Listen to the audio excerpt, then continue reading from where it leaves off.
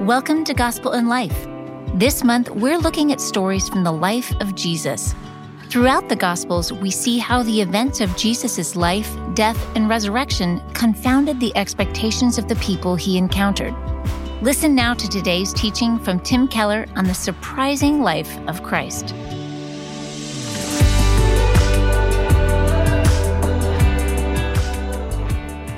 The passage on which the teaching is based this morning is printed in your bulletin, and it's written there. It's out of the Gospel of Luke,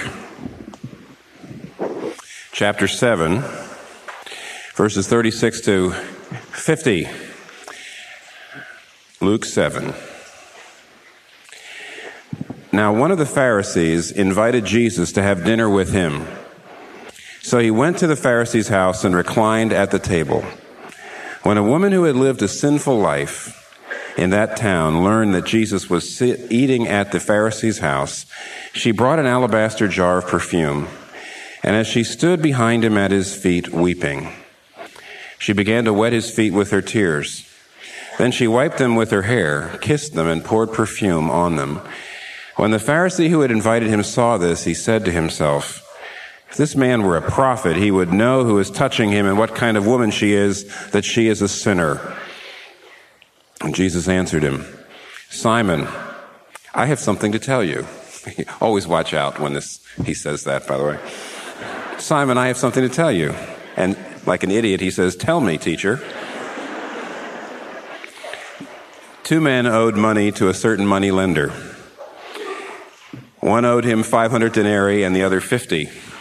Neither of them had the money to pay him back, so he canceled the debts of both. Now, which of them will love him more? Simon replied, "I suppose the one who had the bigger debt canceled." "You have judged correctly," Jesus said. And then he turned toward the woman and said to Simon, "Do you see this woman? I came into your house. You did not give me any water for my feet, but she wet my feet with her tears and wiped them with her hair. You did not give me a kiss, but this woman from the time I entered has not stopped kissing my feet. You did not put oil on my head, but she has poured perfume on my feet. Therefore, I tell you, her many sins have been forgiven, for she loved much. But he who has been forgiven little loves little." And then Jesus said to her, "Your sins are forgiven." The other guests began to say among themselves, "Who is this who even forgives sins?" And Jesus said to the woman, "Your faith has saved you. Go in peace." This is God's word. Now, we're building a biography of Jesus, and between the events in the very beginning of his life and the events at the very end of his life, you mainly have a series of personal encounters. And what we have here is an encounter, not so much with just one person. I mean, in my Bible, which has headings over various sections, in my particular version of the Bible, this one's called Jesus Anointed by the Sinful Woman. But this is really not an encounter with just one person. We see in verse 40, he turns to Simon, and in verse 48 to 50, he turns to the woman. This is really an encounter of Jesus with two people. And they're brought into contrast with each other, and in a certain sense, you miss the point otherwise. Let me draw you the picture rather quickly. In fact, there's a couple of little things you have to work on your imagination with from history, or you don't get a good picture in your mind. First of all, we have Simon, who's a Pharisee. He's a member of the religious and cultural elite. And he's invited Jesus to a public banquet, or a major banquet, a formal banquet. And this is a couple of things you have to keep in mind if you're going to have a picture of what was really happening. First of all, no one's feet were under the table. Got to remember that. At a banquet like this, everyone was on a couch. And everyone was laying on a couch, up on one elbow, head toward the table where you were eating, feet stretched out away from the table, and sandals off. The second thing you have to know is that when you had a kind of formal banquet like this, there would have been a lot of people walking around. Not just the servants, waiting on the table, but actually people from the street, the public could come in to a banquet like this at a major home and watch and see what was being served and actually listen to the conversation. That was all part of the way it was done in that culture. And that's the reason why, from what we can tell, when you read this, you have this situation in which clearly the woman seems to approach Jesus, and something happens before she makes a move. She wasn't noticed at first. See, it would be very possible for this woman to approach Jesus and not immediately catch a lot of attention until, see, she comes up. Who is she?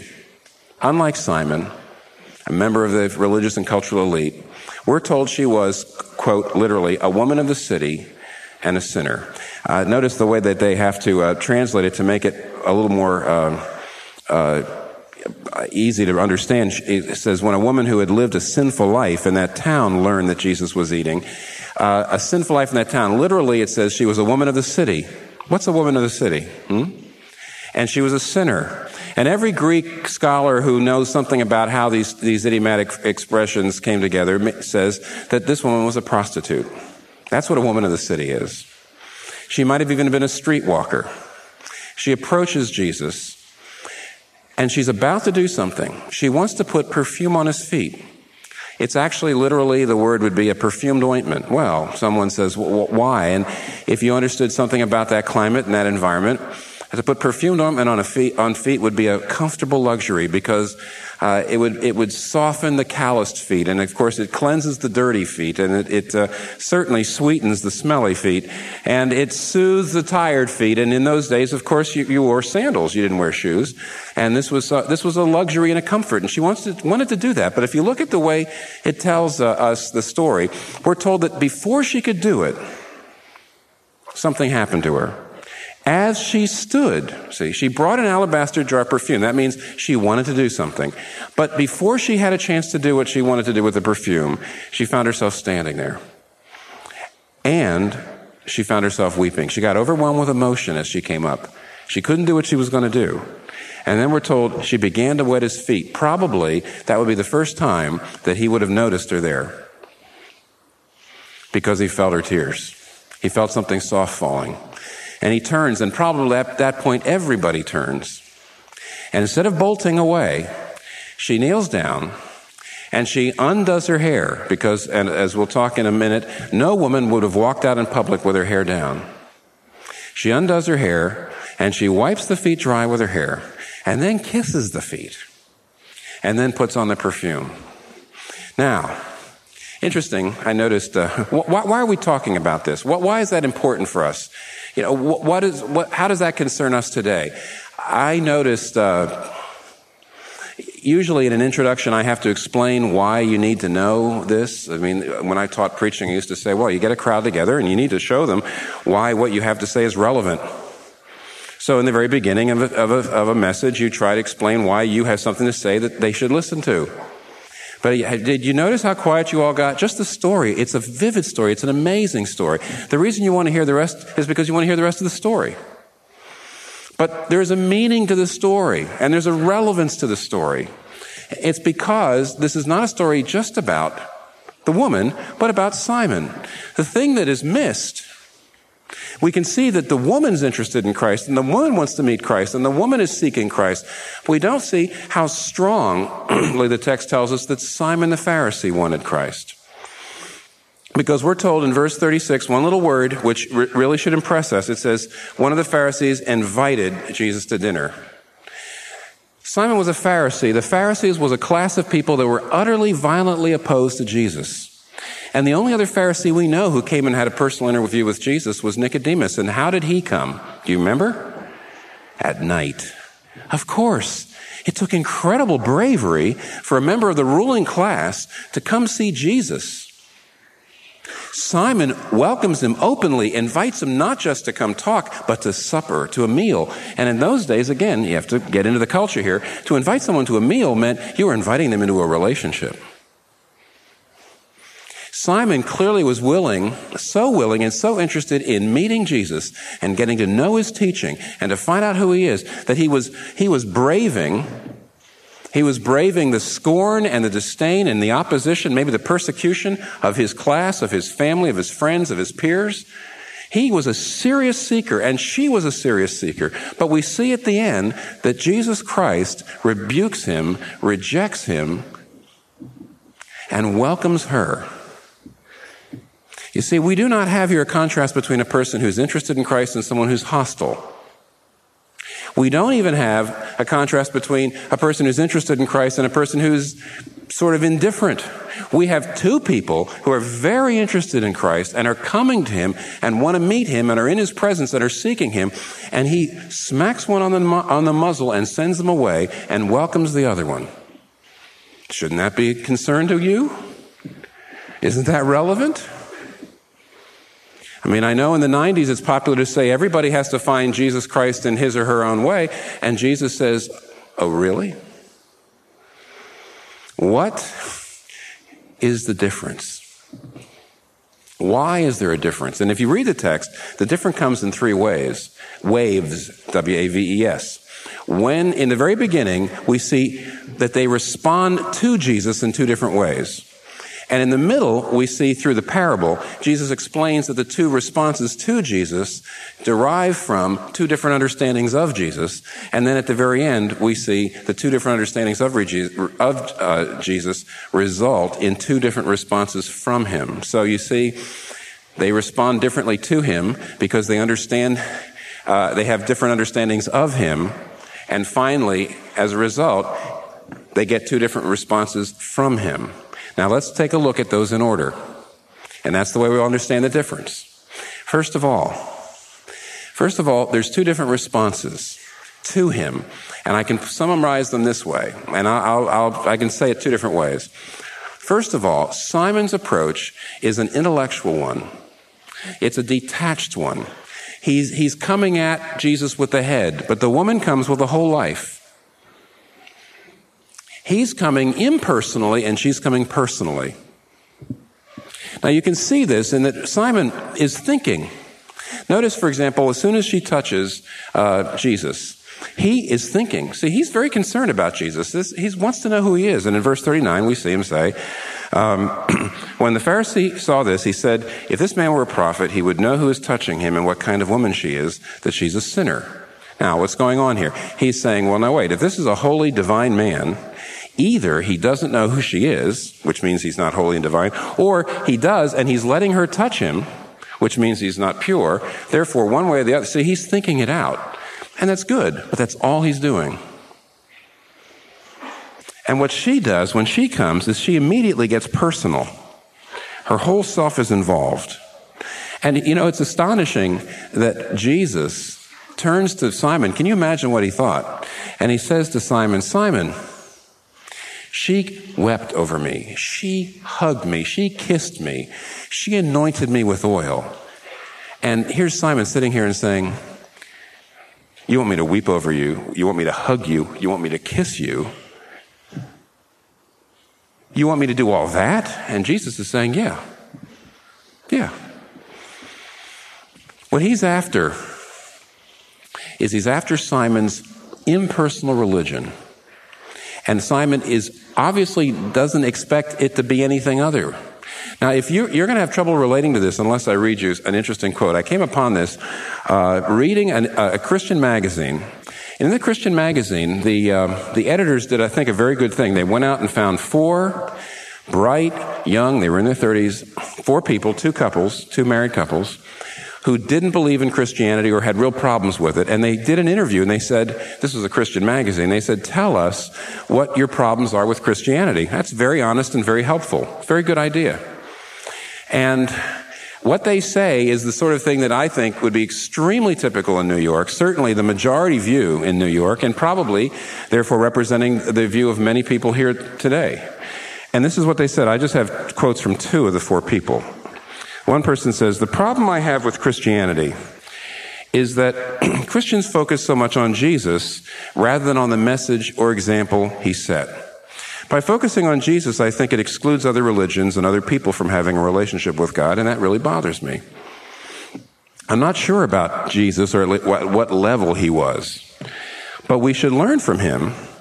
See, people can't separate Jesus' message from the messenger, but I do. That's the first quote. The second quote, almost the same, but another person. And she says, the way I perceive Christianity right now is not centered on Christ, the person, but on God and the path that Christ outlines for us how we should live. I have a lot of trouble with the interpretation that says, oh, if you don't worship Christ, you're not going to heaven.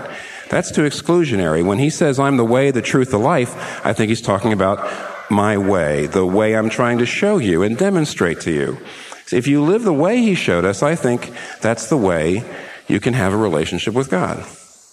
Now, listen, let's separate the message from the messenger, they say. And this is so typical, and they're sympathetic with it, and many of you certainly are sympathetic. In fact, many of you say that's what I think. Because they start in the 90s with a given, and the given is, we don't want to exclude anybody. We certainly don't want to exclude people that don't worship Christ or know about Christ. Therefore, what's really important is not the person of Christ, the messenger. What's really important is not to worship him, though you can if you want. The really vital, the really essential thing, the really irreplaceable thing, is that you live according to his way, according to his example, according to his loving approach. In other words, it doesn't matter what you believe about Christ. What really matters is that you're a good person. And Jesus Christ right here says exactly the opposite, not a little bit different. He actually says, it doesn't matter whether you're a good person. She's not a good person. It doesn't matter if you're a good person. What really matters is that you believe in me, love me, and have a personal, wildly passionate, profound encounter with me. The exact opposite. Not the way these nice people and the way your average New Yorker says, it doesn't matter what you believe about Christ as long as you're a good person. He says it doesn't matter if you're a good person, but whether you have a wildly passionate personal relationship with me.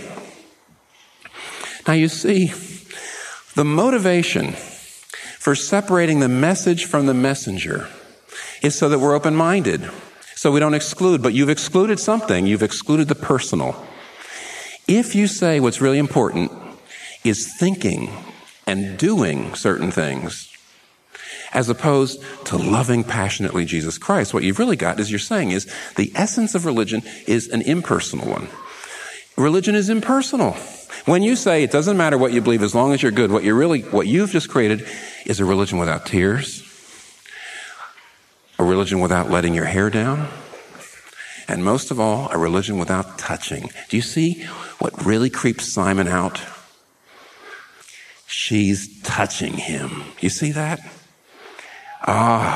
If this man were a prophet, he would know who is touching him. I don't want a religion, Simon says, of touching. I want a discussion. I want an elevated discussion. I don't want to have this personal, passionate relationship with this one individual. I want to know what is the noble way to live. He wants a detached, remote, impersonal religion, and she comes with a personal, passionate encounter with him. Now look, don't you see? You're going to exclude something. If you don't want to exclude everybody else in the world, you're going to exclude the personal. Christians wrestle. We wrestle a great deal with what about the good person who's never heard. But we know that if you decide to get rid of that problem, you will have a far more profound problem. A religion without tears, a religion without letting your hair down, a religion without a personal encounter, a detached religion, a Simon religion. Is that what you want? That's what you have. It's one or the other. Simon comes intellectually. Simon comes in a detached way. Simon wants a discussion. She wants a relationship. Second thing, the second response, which is so different. You see, they're both seeking, but the second thing is she comes without conditions and he has all sorts of conditions. Now, how do we know that? It's the little alabaster jar. What was this alabaster jar? We're told she came with an alabaster jar of perfume. That was a very specific thing. Listen to this. An alabaster jar was a small flask of perfume. It had a very long, skinny neck, and that neck made it almost impossible for it to actually be poured out. It was so narrow, but you could smell it. And it was small, and it was most women wore them around their necks. Now, they were very expensive, but they were an incredible accessory of fragrance and beauty, because in that culture, the smell, the sight made a woman very attractive and very desirable. But if you ever wanted to pour it out, you had to break the neck. And then once you poured it out, it was useless. Realize what she's doing. Do you see what she's doing? Yes, many women, especially women with some money, wore these. And so occasionally I've found that sermons and commentaries point out the fact that what she was doing at this point was very expensive. And economically, it would have been very expensive for probably a single, socially marginalized woman, a prostitute, to do something which is probably the most precious thing she had in her life and lay it at Jesus' feet. But she was not just making a financial sacrifice. What was she doing? This was the only power she had. What has a prostitute got in a world like that? What has the prostitute got now? Her only capital, her only power, her only leverage in life was her desirability and her attractiveness. And she takes it off and she breaks it and she pours it out. And what is she saying? She's saying, if you are who you say you are, that changes everything. I come to you without conditions. I give you everything I am. I give you everything I have.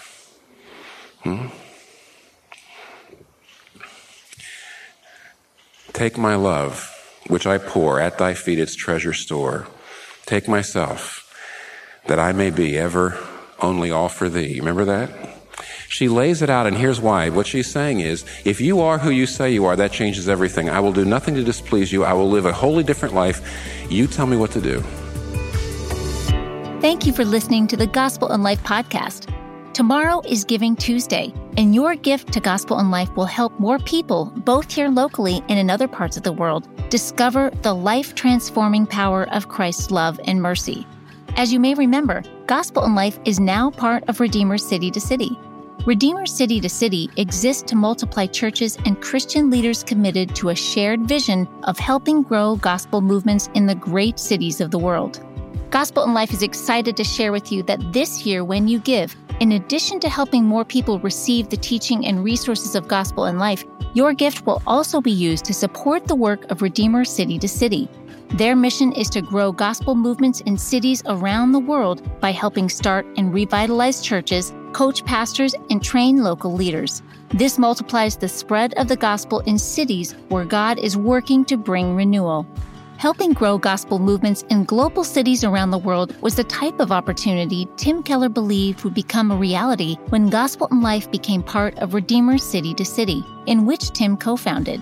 And if he were here today, he would be thrilled to share with you how your partnership with Gospel and Life could have eternal value, not just here in North America, but also for the people and cities in other parts of the world.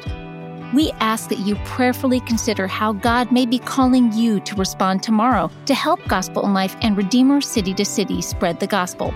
And know that any gift you give to Gospel and Life tomorrow helps shine the light of Christ's love into a world that needs it. Because as we continue to see over and over again, the gospel truly changes everything, everywhere. Now, here's Dr. Keller with the rest of today's message. Now, this takes your breath away, but I want to propose to you for a second that it is utterly rational, is the only rational way to approach Christ. When you first start seeking Jesus, when you first start saying, I'd like to find out more about Jesus, I'd like to find out whether there's anything in Christianity for me, you can either go the Simon's way or you can go the woman's way. You can say, well, I'd like to be interested in Jesus. This is the Simon way. I'd be interested in Jesus, but I don't want to change my position. I don't want to change my goals. If I come to Jesus, I would like the peace and power, but does that mean I'll have to change this? Does that mean I'll have to change that? Does that mean I'll have to give up that? I've got my opinions about that. I hope that doesn't mean I'm going to be this. You know, conservative people are afraid they're going to become liberals, and liberal people are going to be afraid they're going to become conservatives, you know? And people who are in law school are afraid they're going to have to become missionaries. And almost nobody going to the mission field is afraid of becoming a lawyer, but nevertheless, everybody, comes and says, well, now, I want my position. I would like help to get to my position. But the only rational way is to say, how in the world can I even be open to finding out whether this person is God,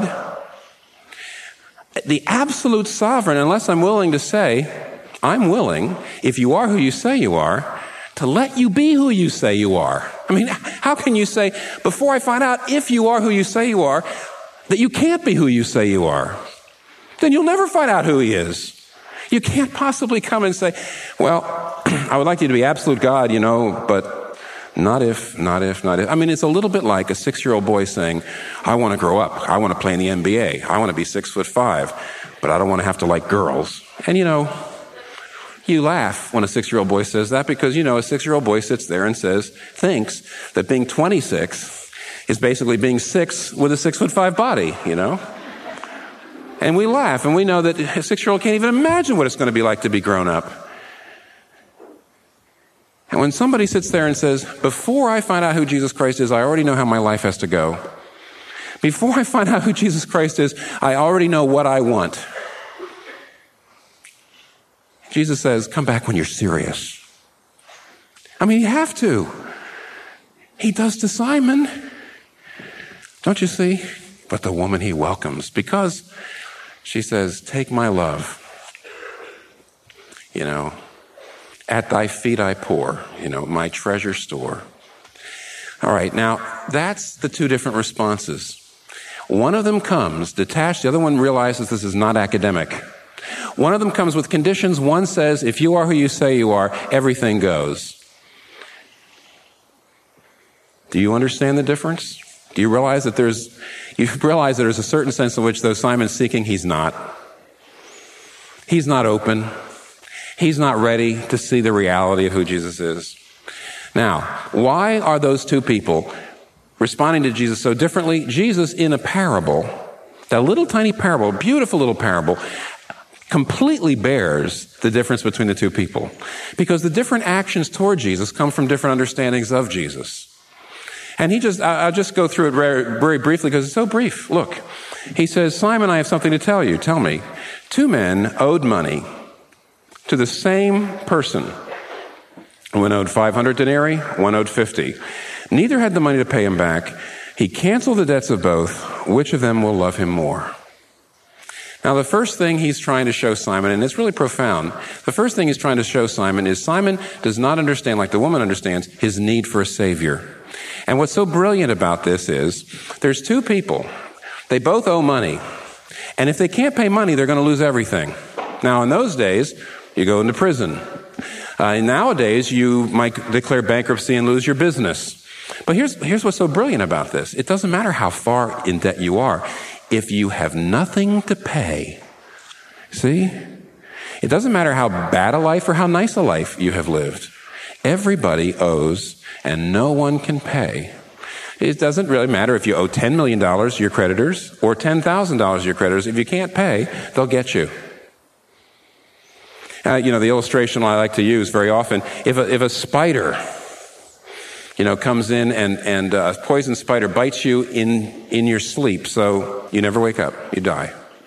Or if a lion comes in and mauls you and dismembers you and decapitates you, and then you're dead. Which of those 2 people is more dead? See, that's what Jesus is trying to say. Which is more dead? Well, one of them is pretty dead and the other one is ugly dead, but you're both dead. Now, Simon is pretty dead. Simon is the person with the 50. And the woman is the person with the 500, you see. That's how Jesus is drawing this. Simon has led a nice life, a very moral life, a very, very respectable life. And the woman has led a very broken life and a very messed up life. But what is he saying? He says, it doesn't matter. You're both lost. Simon religion says, I don't need a messenger. I don't need a savior. I need a message. I need a path. Show me what to do. I want your teaching, not you. I want the message, not the messenger. I want an impersonal relationship, not a personal, because I can save myself. I can do it. I can do it. And Jesus in this parable says, you have to see that whether you're religious or irreligious, you're lost, you need a savior. How could that be? Well, because the Bible says sin is much more than breaking the rules. Sin is breaking the rule. What is the rule? There's a bottom line rule. Here's the bottom line rule of the Bible. There's a God and you're not him. That sums the whole Bible up. Theology, ethics, everything. Yes, it does. It does. There's a God and you're not him. And what that means is religious people are trying to be their own savior, trying to control their lives, trying to be their own God by saying, look, I can do it. I can do it. I can be good enough. And irreligious people and pagan people, we would say, are trying to be their own God by flouting the rules, but they both are sinning. And they both are lost. And one is pretty dead and one is ugly dead, but they're both dead. And Jesus says the trouble with Simon, the reason he wants an impersonal God. See, when those nice people said, I think you have to separate the message from the messenger, there's a premise under that. And they seem to be unwilling to admit, make conscious the premise, or defend it. And that premise is, I'm okay. I'm not that flawed. I'm not that bad. Human beings are pretty good, most of us. Does the history of the world bear you out? You see, there's the premise. And Jesus goes after it and says, that's the reason for this Simon religion. You don't see your need. You don't see that you cannot pay. You don't see that you are as lost as the other person in a sense. You don't see that it doesn't matter that she's 10 times got more sin in her life in an external kind of way. You don't see that together you're lost. You're really no different when it comes right down to it.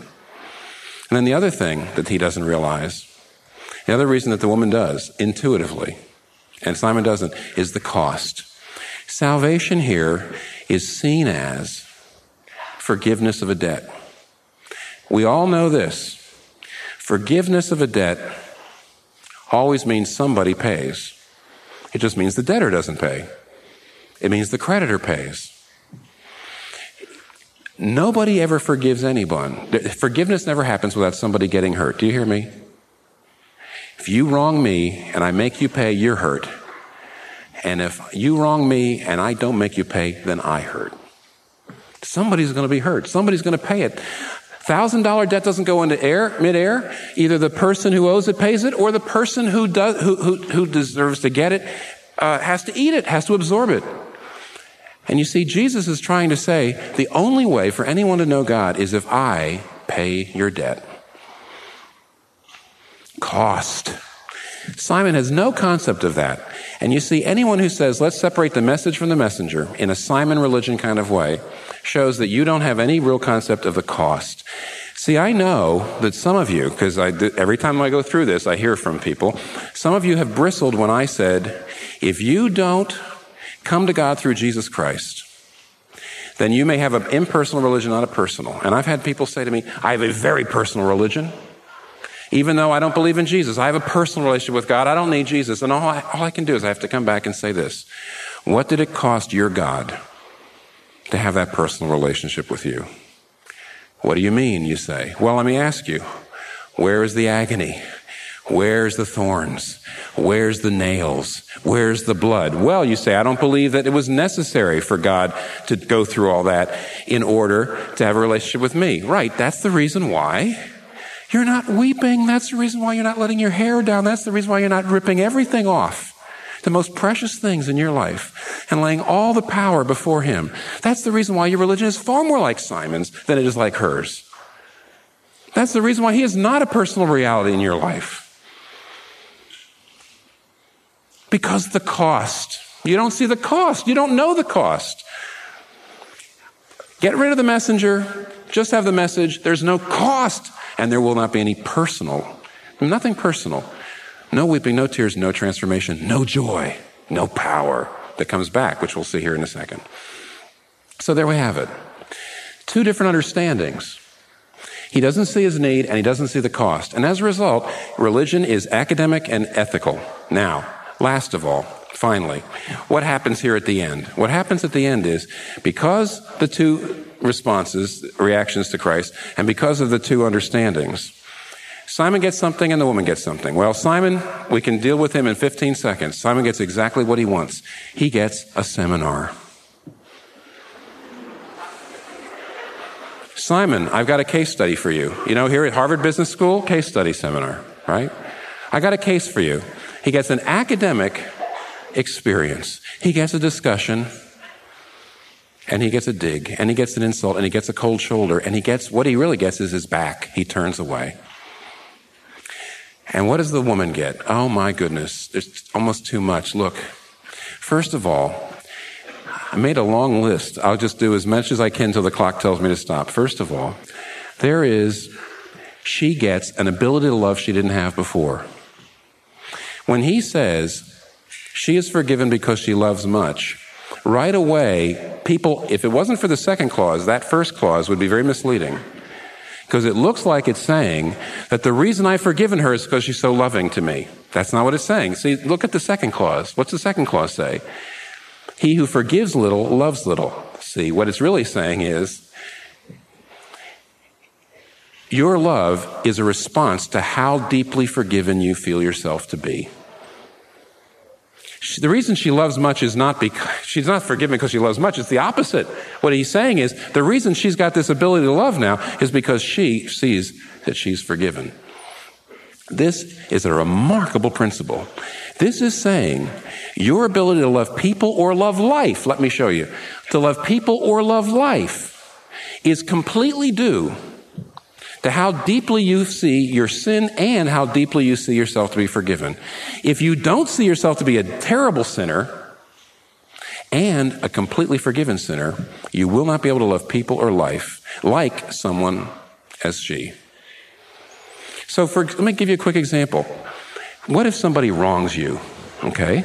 If you have too high a view of yourself, that is, you don't see yourself as a terrible sinner. Or if you have too low a view of yourself, which means you see yourself as a sinner but not forgiven, you won't be able to forgive. Because if you see how sinful you are, you'll be too humble to keep a grudge. And if you see how forgiven you are, you'll be too joyful to keep a grudge. And if you cannot forgive, he says right here, it's because you do not see yourself this moment as not only deeply sinful, but deeply forgiven.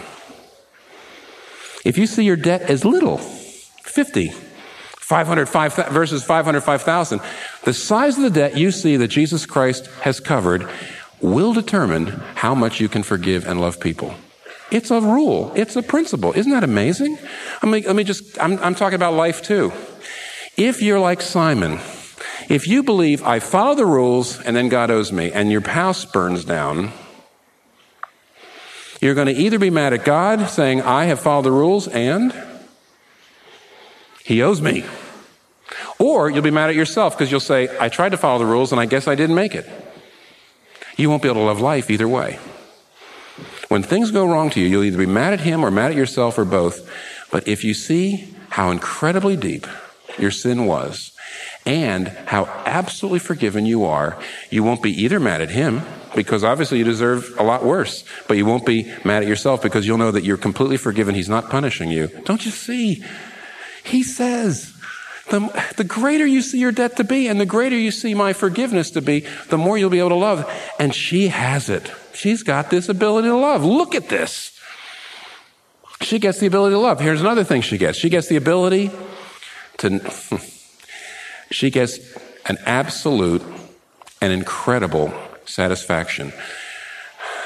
Let me put it to you this way. Did you read any of the reviews of Arthur Miller, The Crucible? You know, The Crucible is based on the idea that the Salem witch trials and all that religious fanaticism was really sexual repression. You know, the girls were all sexually sort of pent up and this is very typical. Since Freud, Arthur Miller, The Crucible, the modern idea is that spirituality is really repressed sexuality. If you're religious, you're just sort of repressed sexually.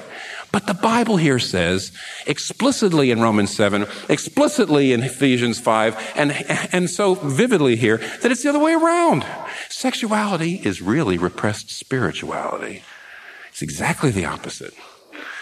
That what you're trying to get in sex is you're trying to find somebody that really loves you and really understands you. And here's a woman, when she poured out her perfume, she says, I finally found what I've been looking for all my life.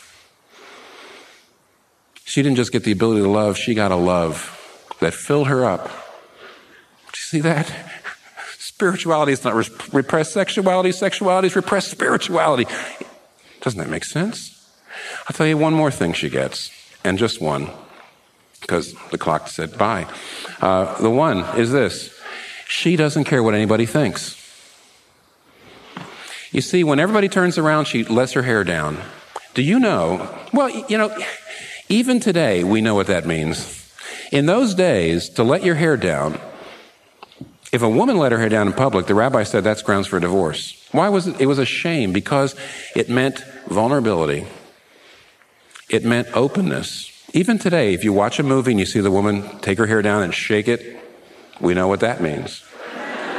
In fact, if there's a man there, that means let's make love. But you know what? If it's the end of the day and she's, kicking off her heels and she's home and she's letting her hair down, it means I'm vulnerable, I'm open, and it usually means some strangler is around the corner or something like that. You see, the point is, letting your hair down means I surrender.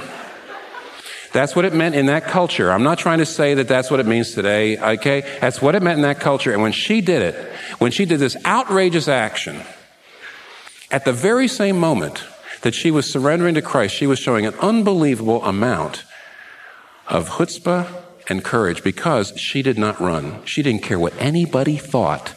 Isn't this ironic? By giving up power, she got power. By surrendering to Jesus, she found that she never again will ever have to surrender to anyone else. Power, love, assurance, certainty. Your faith has saved you. Past tense. Simon religion, you never have a past tense. You never say, you hope you're being saved. Your faith has saved you. And he doesn't just say, go in peace. He says, go into peace. No translation translates it that way because the poor reader would say, what?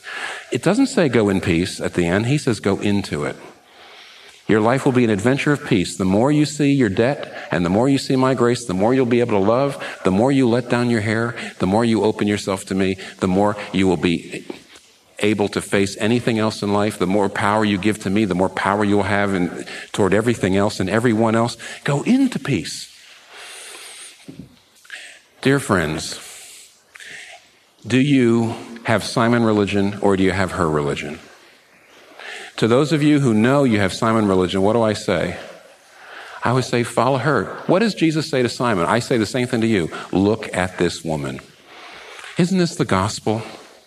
It's not the powerful, it's the marginal who show you how to become a Christian. Always. And to those of us who say, I'm a believer, let me ask you a quick question.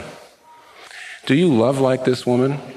Do you have this kind of satisfactory relationship with Christ? But most of all, is there anybody in your life right now you're having trouble loving? Are you having trouble loving life? Let me ask you this. Are you having trouble loving life? It's in your power.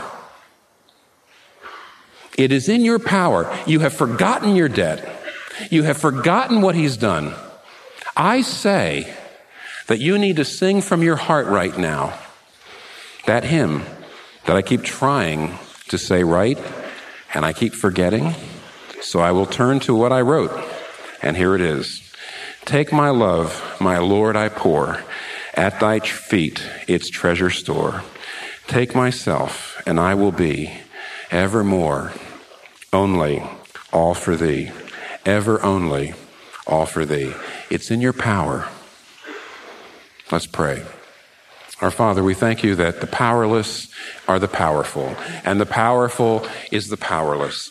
We thank you for the upside-downness of the gospel. We thank you for the inside-outness of the gospel. We pray that the hilarity of this might really come into our center and affect us, just as the understanding of who Jesus was affected this woman. We pray that now the understanding of the gospel would affect us. We pray that as we listen to the music, as we sing this last hymn, we pray that we'll have an experience of your forgiveness. We will say, Lord, I see what you've done. I see what it cost you. I see what you're worth. And as we do that, we will be changed even as she was changed. Let these things happen to us through Jesus. We pray it in his name. Amen. Thank you for joining us today. If you were encouraged by today's teaching, please rate and review it so more people can discover this podcast. This month's sermons were recorded in 1996 and 1997. The sermons and talks you hear on the Gospel and Life podcast were preached from 1989 to 2017 while Dr. Keller was senior pastor at Redeemer Presbyterian Church.